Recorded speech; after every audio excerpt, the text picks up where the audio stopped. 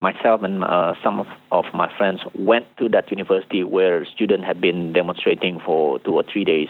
The first shot was fired by the sniper, and then one student killed right in front of me. And then the second and the third, there were at least, I think, 4 students were killed that day.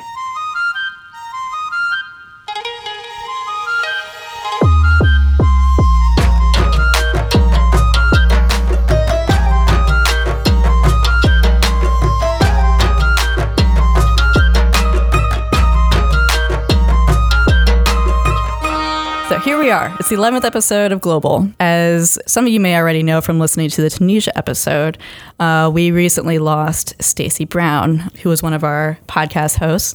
She has moved on to greener pastures in a world known as grad school. But it's okay because we've got Chessie, Francesca Gordzunian. She's been with IRI for a year and a half. She actually goes by Chessie Gordzunian, and she has a master's degree from the Elliott School at George Washington University. Hi, Sinclair. Hi.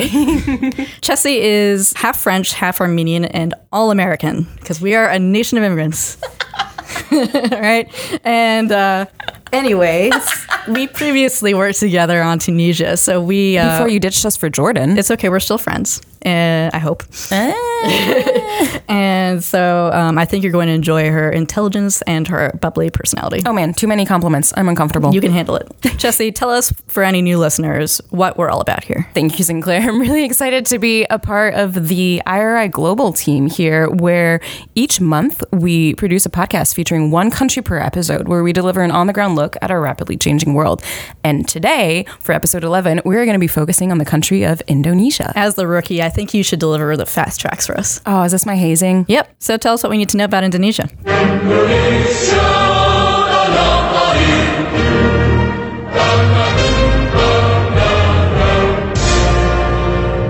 Well, lucky for you, I was so nervous about recording this first episode that I learned everything there is to know about Indonesia. You ready for this? Hit me with it. All right. So for those who listened to last month's episode on Venezuela, you already know this one. But Indonesia is actually the 4th largest country in the world with over 260 million inhabitants, making it the largest Muslim majority country in the world and the 3rd largest democracy after the United States and India. It's also an archipelago of over 18,000 islands. Can you imagine that? It stretches over 4 time zones from Aceh near Singapore and Malaysia all the way to the island of Papua. Speaking of islands, its main islands include Java, Sumatra, Kalimantan, Sulawesi, and Papua, and the one that most people have heard of, Bali. Sorry, listeners, Bali is not a country. Well, I've heard of Javan coffee. Is that a thing? Actually, yes. Java and Sumatra actually are big exporters of coffee. If you go upstairs to our Keurig machine, you will find a little pot with Sumatra on it. And we have only the best coffee. Speaking of Java, it's the most populous island of Indonesia, and by itself would be the 10th largest country in the world. Just on its own. Wow. Just under the population of Russia and about 10 million more people than the total population of Mexico. That's huge. Also, if you listen to Global's 4th episode on Timor-Leste, we talked about their independence movement from Indonesia and how Indonesia and Timor-Leste share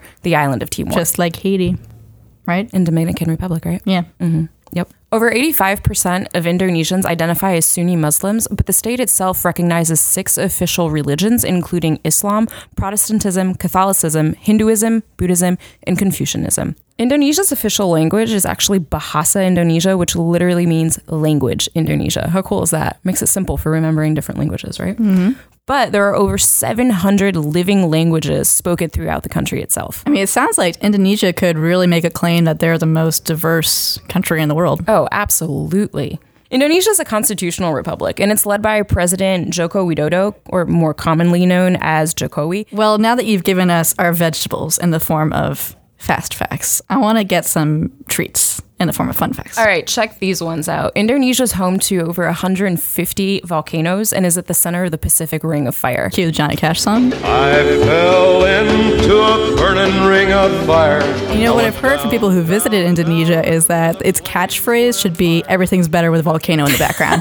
Because it's like, boom, you're on the beach, volcano in the background. That's awesome. You're going fishing, boom, volcano in the background. Grocery shopping, boom, volcano. Yeah. Speaking of volcanoes, in 1815, there was an eruption on the island of Sumbawa, and that eruption remains to this day the largest volcanic activity observed in recorded history. The ash from the eruption actually lowered temperatures all over the globe and created what was known as the Year Without a Summer in 1816. In other words, a year of always winter. Sinclair, our in-house Game of Thrones nerd. You're welcome. Oh, also, Indonesia is the only place in the world where you can find Komodo dragons. And the last fun fact for you, because, I'm French and all, is that every year Indonesia exports 3,000 tons of frog legs to France. God, that's a lot of frog legs. That is a lot of frog. I don't even like frog legs. How many frog legs go into 1 ton, let alone 3,000? Yeah. And then do you think that they actually ship them like whole as frogs? Or Gross. Or are they just a bunch of legs, like on a ship? Okay, I'm cutting you off. You're done. As usual, we've got a great lineup of guests. First, we have Philips Vermonte, the Executive Director of the Center for Strategic and International Studies, or if you're based in DC, you might know them better as CSIS. He's the Executive Director in Indonesia for that company and the founder of JakartaBeat.net. Halo, selamat siang. And then we have Professor Edward Espinal of the Australian National University. He's the author of multiple books on Indonesia, including Opposing Suharto, Compromise, Resistance, and Regime Change in Indonesia, as well as Islam and Nation, Separatist Rebellion in Aceh, Indonesia. Thanks for having me on this podcast. Lastly, we have IRI's own Rhonda Mays. Rhonda is the Deputy Director of the Asia Division here at IRI.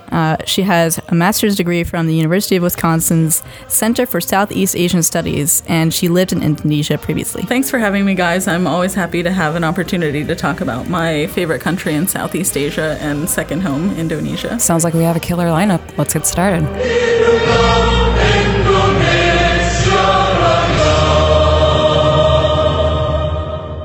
Professor Espinal, could you please summarize for us the decades leading up to Indonesian independence? Right, I think with the nationalist movements would be a good place to start. So really the first stirrings of Indonesian nationalism really began in the first decades of the 20th century. So the Dutch had a presence in parts of Indonesia, at least for around a couple of 100 years before that. Indonesia itself is actually rather a new concept. The very idea of Indonesia, or the very word Indonesia, hadn't even been invented before about the mid-19th century. What we had before the appearance of the Dutch was a series of indigenous states or state-like society, or sometimes stateless societies in parts of Indonesia, in the uplands or in the interior of some of the big islands. And it was really the presence of the Dutch that brought the Indonesian archipelago together into one entity. And the idea of Indonesian nationalism only really began to get started in the 1920s. The critical leader here, really, who then later became Indonesia's first president,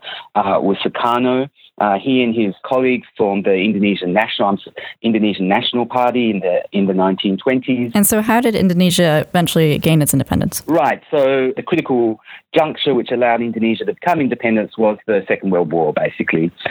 Japanese occupation occurred in 1942. The Dutch colonial empire crumbled in the face of the advance of Japanese forces. So when the Japanese were defeated in 1945, this was really the opportunity for the Indonesian nationalists to then declare independence. There was a period then for several years during which the Dutch attempted to re-enter their former colonial possessions.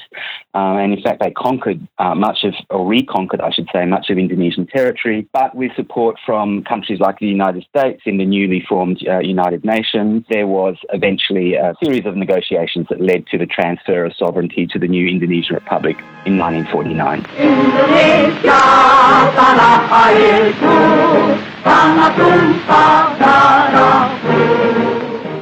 So could you tell us a little bit more about Sukarno's period as ruler of Indonesia? Yeah, so for the next decade and a half, really, through the 1950s and then into the mid-1960s, this was really a period of great instability and turbulence within Indonesia. So Indonesia had attained its independence from the Dutch, but this was a period of mass politics. So the period of the revolution had set in train all sorts of political movements who had very different visions for what they wanted Indonesia to look like. Certainly the nationalist strain, which was the main supporter of Sukarno, was still very strong, but we also had major political parties based in the Islamic community. And also, very importantly, we saw the rapid emergence of a mass-based communist movement in Indonesia as well.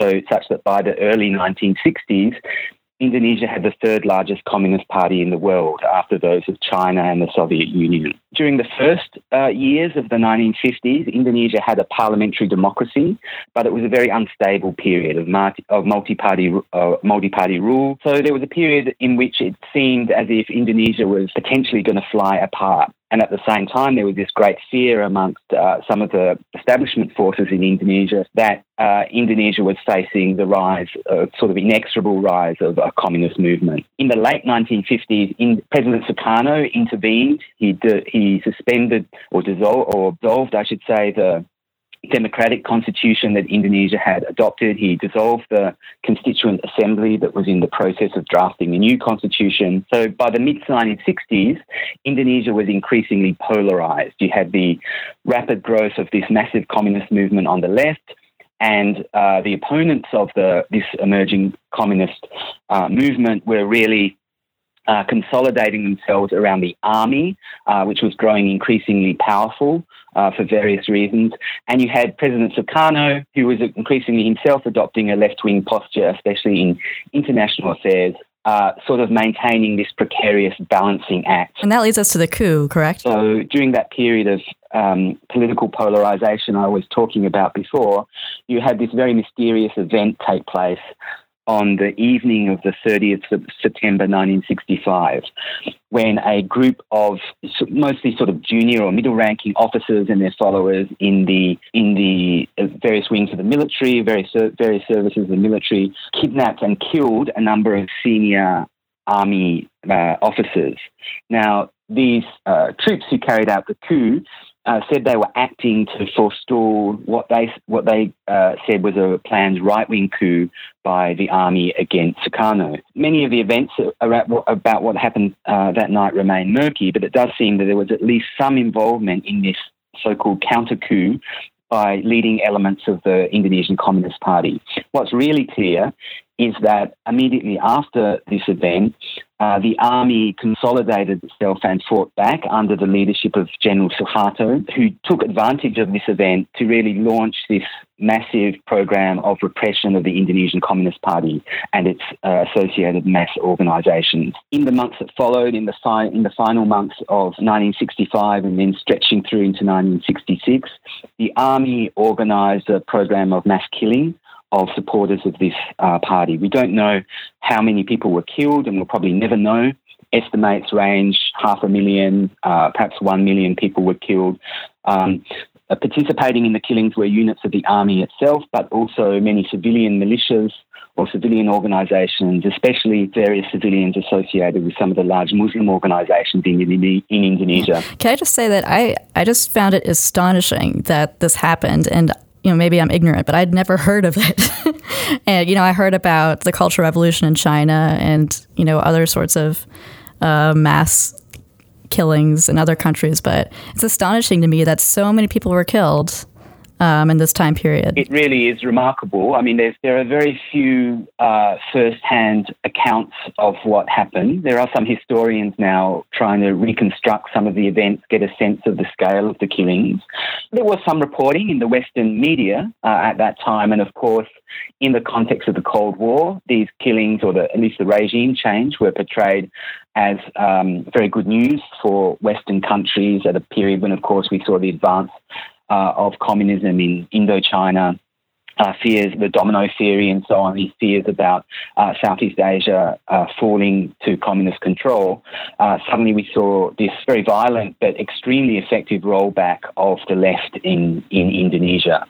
And you're right, the scale of the killing is really quite remarkable, and it really traumatized entire communities. So, Rhonda, in regards to the communist purges, how does a traumatic series of events like that affect the population today and the population psyche? Mm-hmm. This is a really interesting aspect of Indonesian culture. And, it feels 1965 to 67, that feels like a long time ago in some ways to us. But the country never really has dealt with those issues. So under Suharto's rule, under the New Order, there was one national myth about what happened on September 30th, 1965.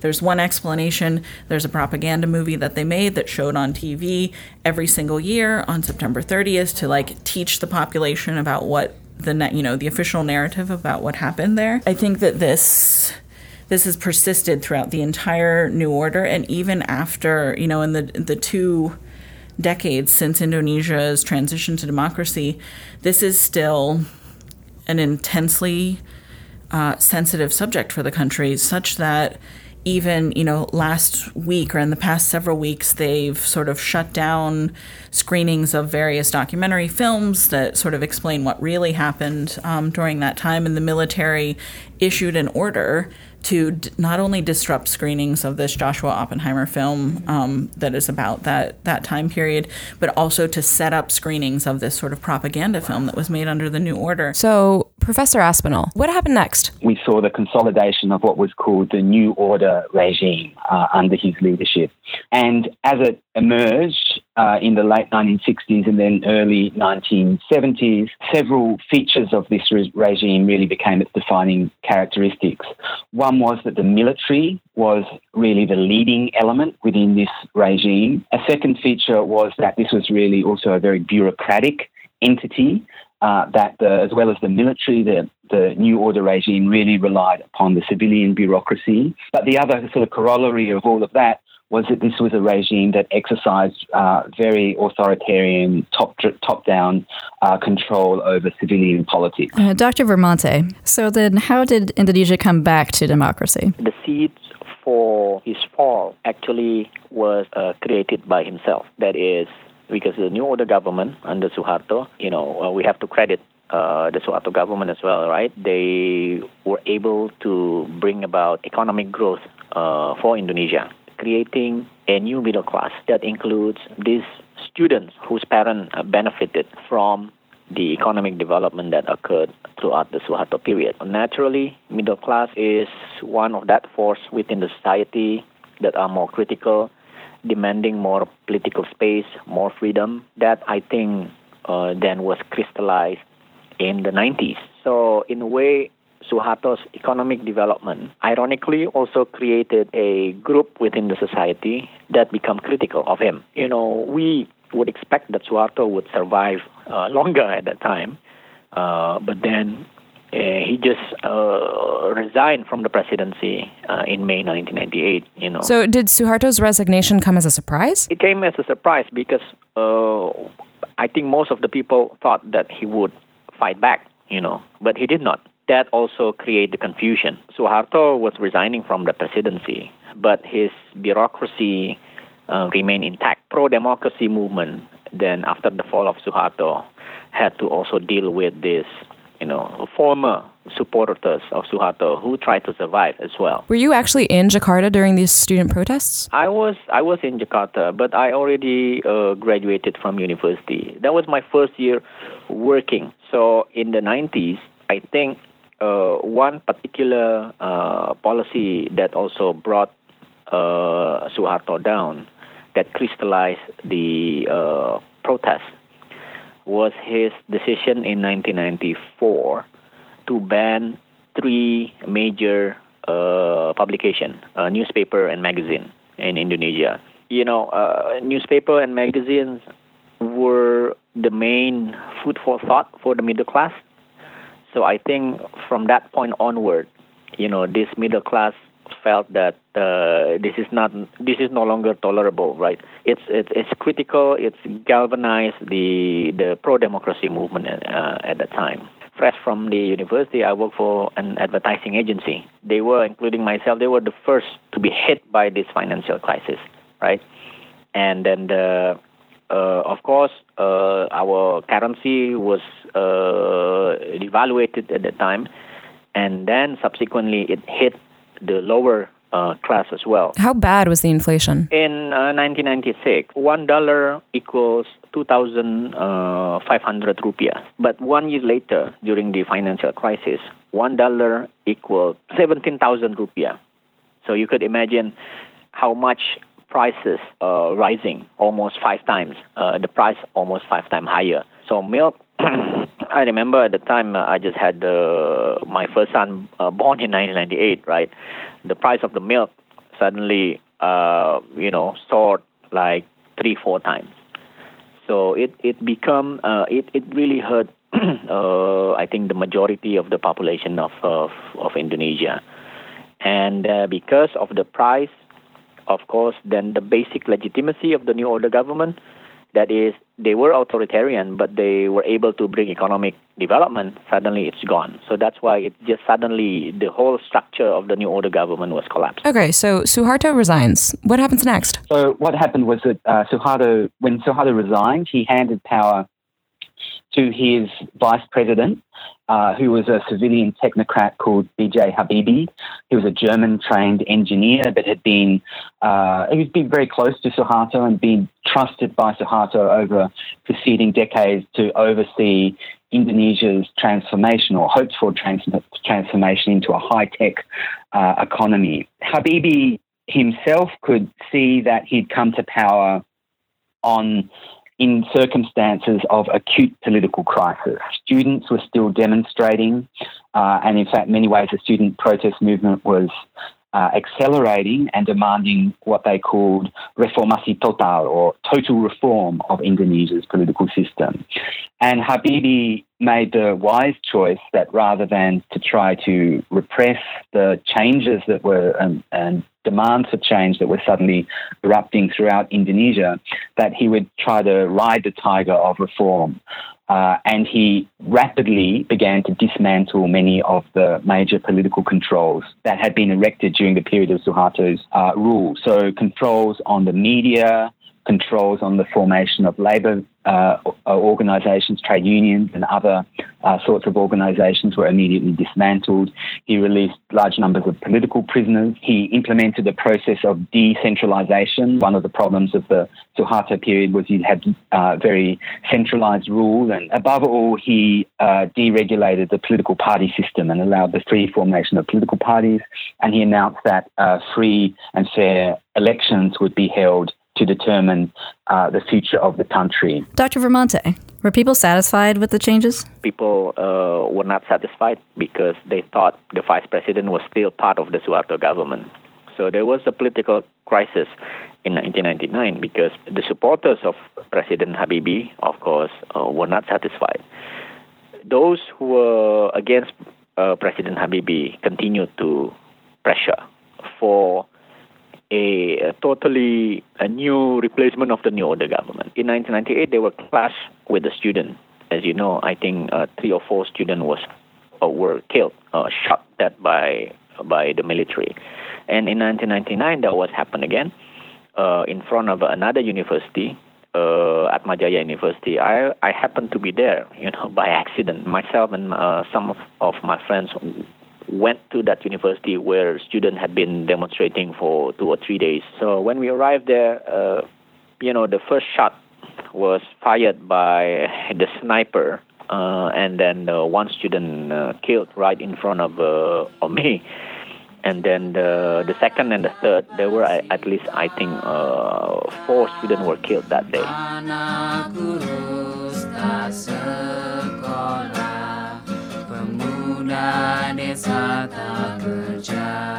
And then I felt the frustration of the students. They were not able to fight back, of course, because what they are fighting was the military with all the authority to use violence and so on and so forth. But that gave me the feeling of how frustrated the young people of Indonesia at the time.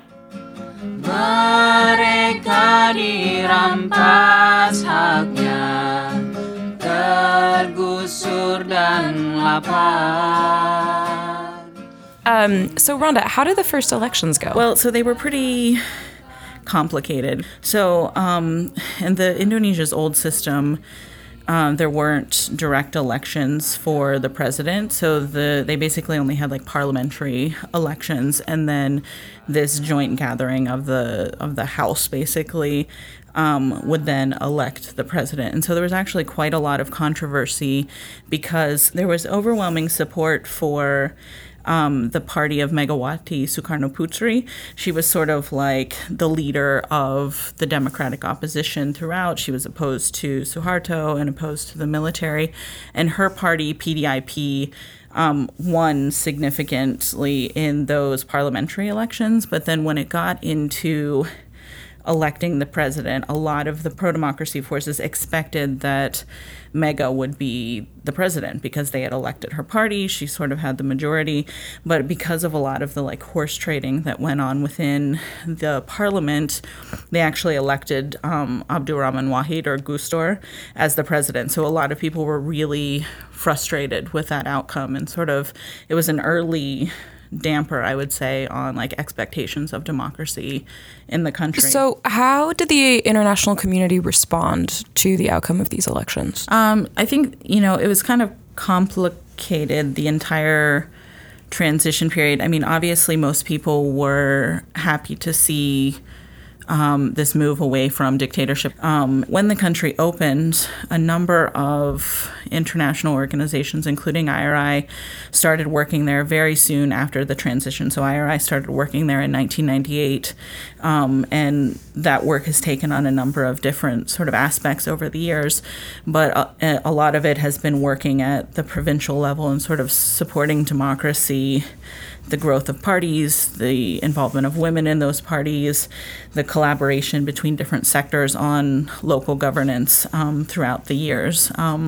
We've always sort of taken the provincial approach because if you look at Indonesia, it's sort of like this massive archipelago, and it's sort of a very unlikely nation state. And so you can change things at the national level in the center, but a lot of times those don't filter out very well to the provinces. So working at the provincial level is really important. So Professor Aspinall, what happened next? Indonesia went from this period then of 32 years of stable and unchanging authoritarian rule to this period of extremely compressed change when I'm forgetting the exact figures now, but I think Indonesia had 4 presidents within the space of, 6 years. Oh, wow. Indonesia since that time has had a pretty stable system of democracy.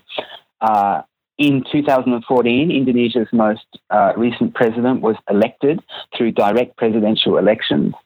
His name is Joko Widodo, or Jokowi. He's an interesting character in many ways because unlike most of the preceding or all of the preceding presidents of the new democratic period, Jokowi is really a political product of the post-Reformasi era. He was elected as a mayor in a town in central Java called Solo, and won a reputation as a successful reforming mayor who was able to deliver better public services. Then he was elected as the governor of Jakarta and achieved popularity for much the same reason there, but also for developing a sort of populist, sort of meet the people, close to the people sort of personal style of politics. And it was on the back of that personal political popularity cultivated through the media that he was elected as president in 2014. Talk about a rise to power. Dr. Bramante, what type of government does Indonesia have? Indonesia is a republic. We adopt the presidential system, which means the buck stops at the president. And then we also have a multi-party system. So unlike in the U.S., has only 2 major parties. But in Indonesia, currently we have 10 political parties in the parliament. So you can imagine with 2 parties in the U.S., political situation already confusing. And then now we have 10 parties in Indonesia. We can imagine how confusing is that and how noisy our democracy is. Of course, as I mentioned earlier, now we have the regional autonomy. It's not a federal system in which state can really have their own program, execute their own program, generating tax and so on and so forth, local tax and so on, and have their own police. In Indonesia, decentralization means that in certain areas, powers are really in the hands of local government, down below the provincial level, where this decentralization is dependent upon. that is at the regency and or city level. So, Professor Aspinall, what would you say are the key political issues facing Indonesia today? So one, which is a really critical problem, is the problem of corruption. That Indonesia made the transition to democracy with a deeply entrenched pattern of collusion between business and political interests, pretty untouched. So that's a really big problem for Indonesia, and it infects basically every institution, including critical institutions of law enforcement such as the courts and the police. A second problem that Indonesia faces is of rising inequality. There is a sense amongst many Indonesians that the wealth gap between rich and poor is growing, and indeed there's a lot of data now to back this up. And the third really big political issue concerns the place of Islam in the political system. So in a context where we see discontent generated by issues such as corruption and inequality, one of the major forces that seeks to capitalize on that discontent is various Islamist organizations. Now, this competition between Islamists and secular nationalists has been a feature of Indonesian political life right back to the 1950s, and even earlier, right back to the dawning of Indonesian nationalism in the early decades of the 20th century. And we always need to be careful about exaggerating the threat that Islamists pose to Indonesia's democratic order, but it certainly is true that that Islamist groups do still represent one major potential spoiler within Indonesian democracy, and not only a threat to Indonesian democracy as a whole, but also they have exercised significant influence in pushing Indonesia in a more illiberal direction in certain respects. Yeah, that actually leads into something that I wanted to ask about because, like you said, there's this history in Indonesia, since it's been a secular state for so long, of there being radical Muslim forces who don't like the fact that it's a secular state and trying to take over, but not being very successful. But now there seems to be more of a rising trend of radicalism.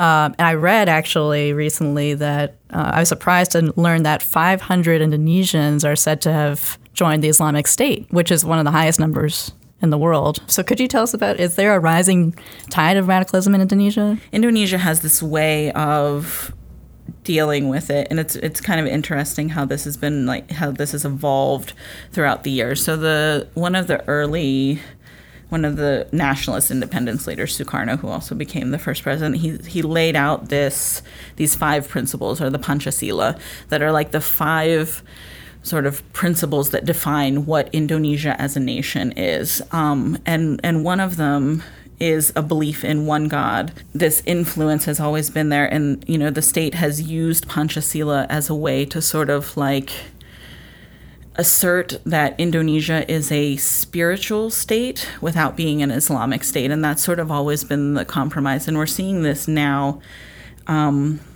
with this increase of attention. Again, it's sort of, as I said, sort of ebbs and flows, and we're in sort of one of the flows of increasing Islamic awareness or sort of radical awareness in the country.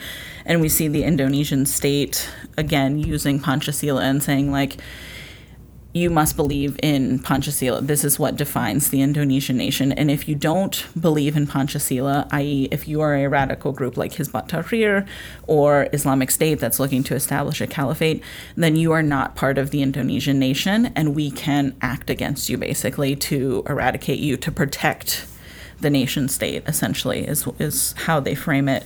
Things were quiet for several years, and then Islamic State sort of like popped on the scene, and this has inspired a new mode of operations, essentially, for radical violent extremist groups in Indonesia. And so it's much more, there are networks, there are connections, but there's also, because of the way Islamic State-inspired attacks go, there's also this like individual character to it. So we saw in May of this year, there was an attack on the police in Jakarta. Someone attacked with like a knife. They went after them. It was able to be contained because it was an individual. Within the next month after that attack, there were at least 4 or 5 copycat attacks in various places across the archipelago, because people saw and thought, like, okay, I can also take my machete down to the police station and, attack them and claim that it's part of, the Islamic State. simultaneous to that, and sort of in conjunction with that, there is a growing political bent to Islam, and that is more that powerful political actors are increasingly taking Islam and sort of championing these sort of more radical ideas about Islam being involved in the state, and these more radical actors championing them for their own political gain, essentially. So they're taking, FPI, the Islamic Defenders Front, and, Hizb ut-Tahrir, some of these very radical groups, and they know that they have some following. And in Indonesia, sort of espousing more Islamic values is never going to be detrimental to you politically. And the worrying thing that has happened before with the creation of FPI, sometimes those forces, when people are trying to use them in that way, they sort of get out of control. And so they move past the point where they can still be controlled by the political actor, and they sort of take on a life of their own. And I think that's what we're seeing. Professor Aspinall, who will President Joko Widodo face in the next elections? The most likely contender for the presidency that he will face in Indonesia's upcoming presidential elections in 2019 is the man who ran against him and lost pretty narrowly in 2014. Interestingly, this man, Prabowo Subianto, is really a major figure from the late New Order period. He was a key player in the events that led to the downfall of the Suharto government in 1998, and he was expelled from the military in connection with human rights abuses that took place at that time, and has been attempting a political comeback and a political rehabilitation ever since. So he's the candidate if we're looking for a potential rollback of Indonesian democracy.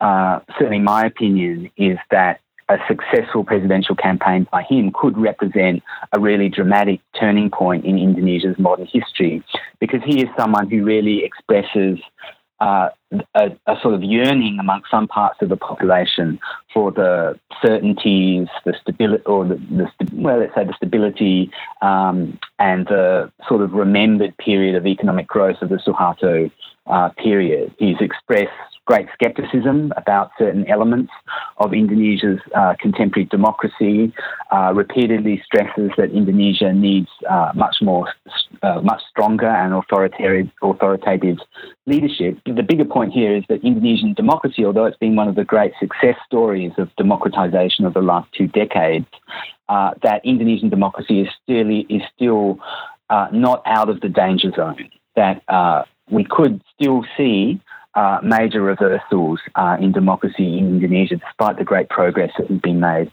over the last couple of decades. So, Rhonda, that actually dovetails nicely into the next question that I had for you, which is about these elections that are coming up. Can you talk to us a bit more about them and what we can expect? So 2019 will be the first simultaneous elections in the country's history. So, question for our listeners, what do you mean when you say simultaneous? So they will be electing the parliamentary representatives and the president and several local positions across the entire country all at once. So previously they had used a staggered election system, just because you can imagine that administering elections in 33 or 4 provinces across 17,500 islands is sort of an insane That sounds very daunting. Yeah, so they're now going to try to do this all at once, because the cost of administering them in this staggered way is prohibitive, or is just sort of unwieldy.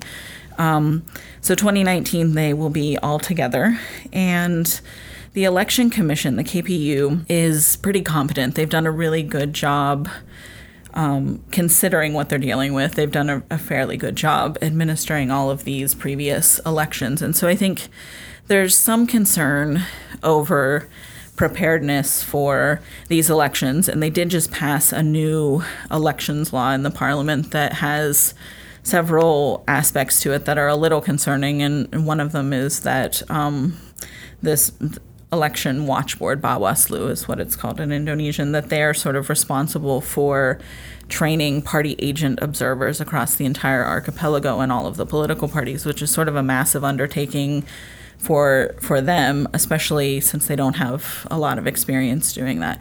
But in general, the KPU, Bawaslu, they're fairly well prepared for these, but I think there's just some concern because it's obviously a massive, massive undertaking.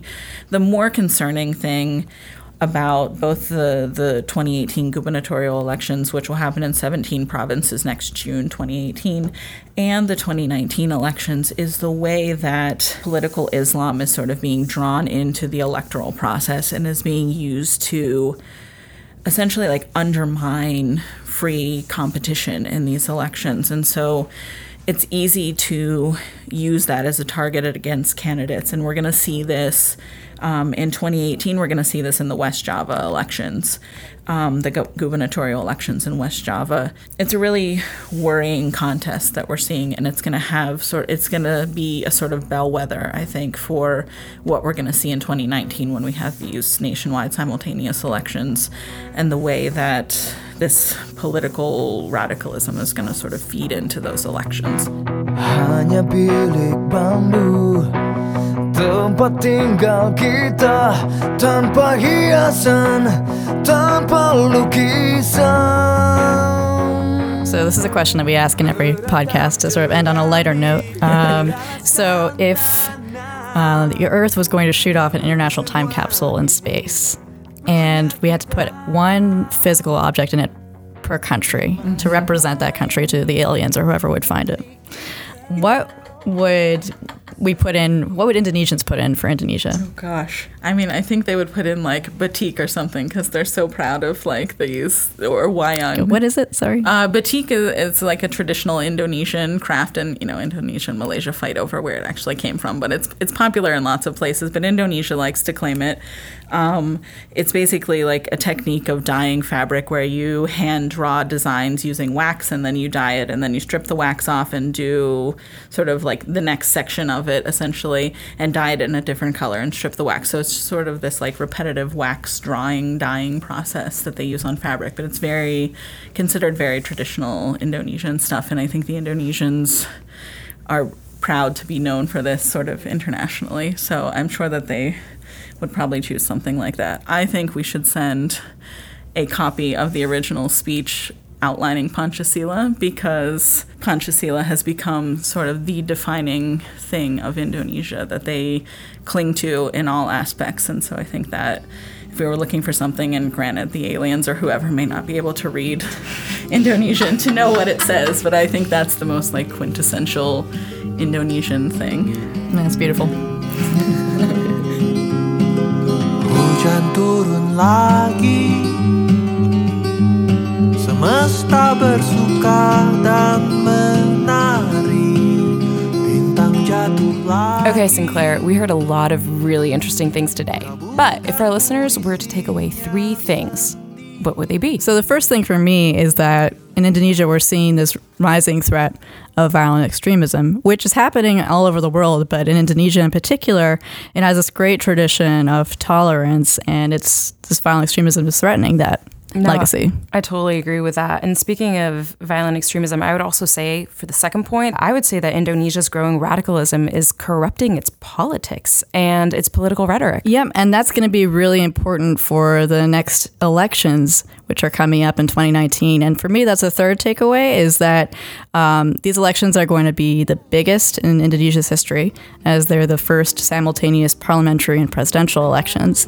And since Indonesia is the third largest democracy in the world, these elections could be really important for the future of Indonesia's democracy. Absolutely. All eyes on Indonesia in April 2019.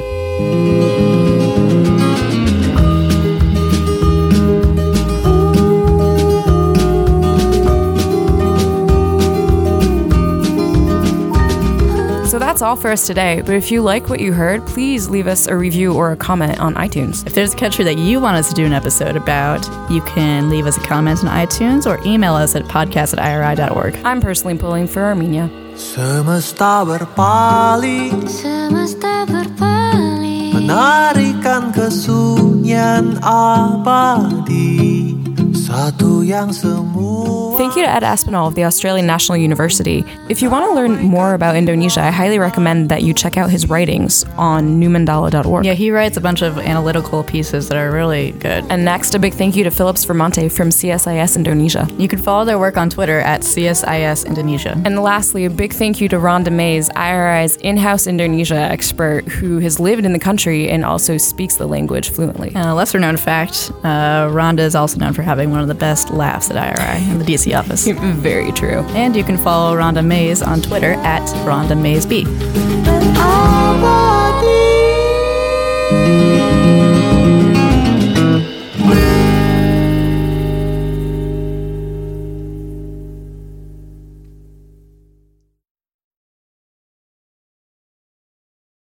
Well, it's my personal favorite part of the episode where we get to hint at the next one. Chessie, do you want to do the honors? Yes. So next month's country is actually home to the last jungle in Europe. Wow, that's kind of hard to imagine a European country with a jungle.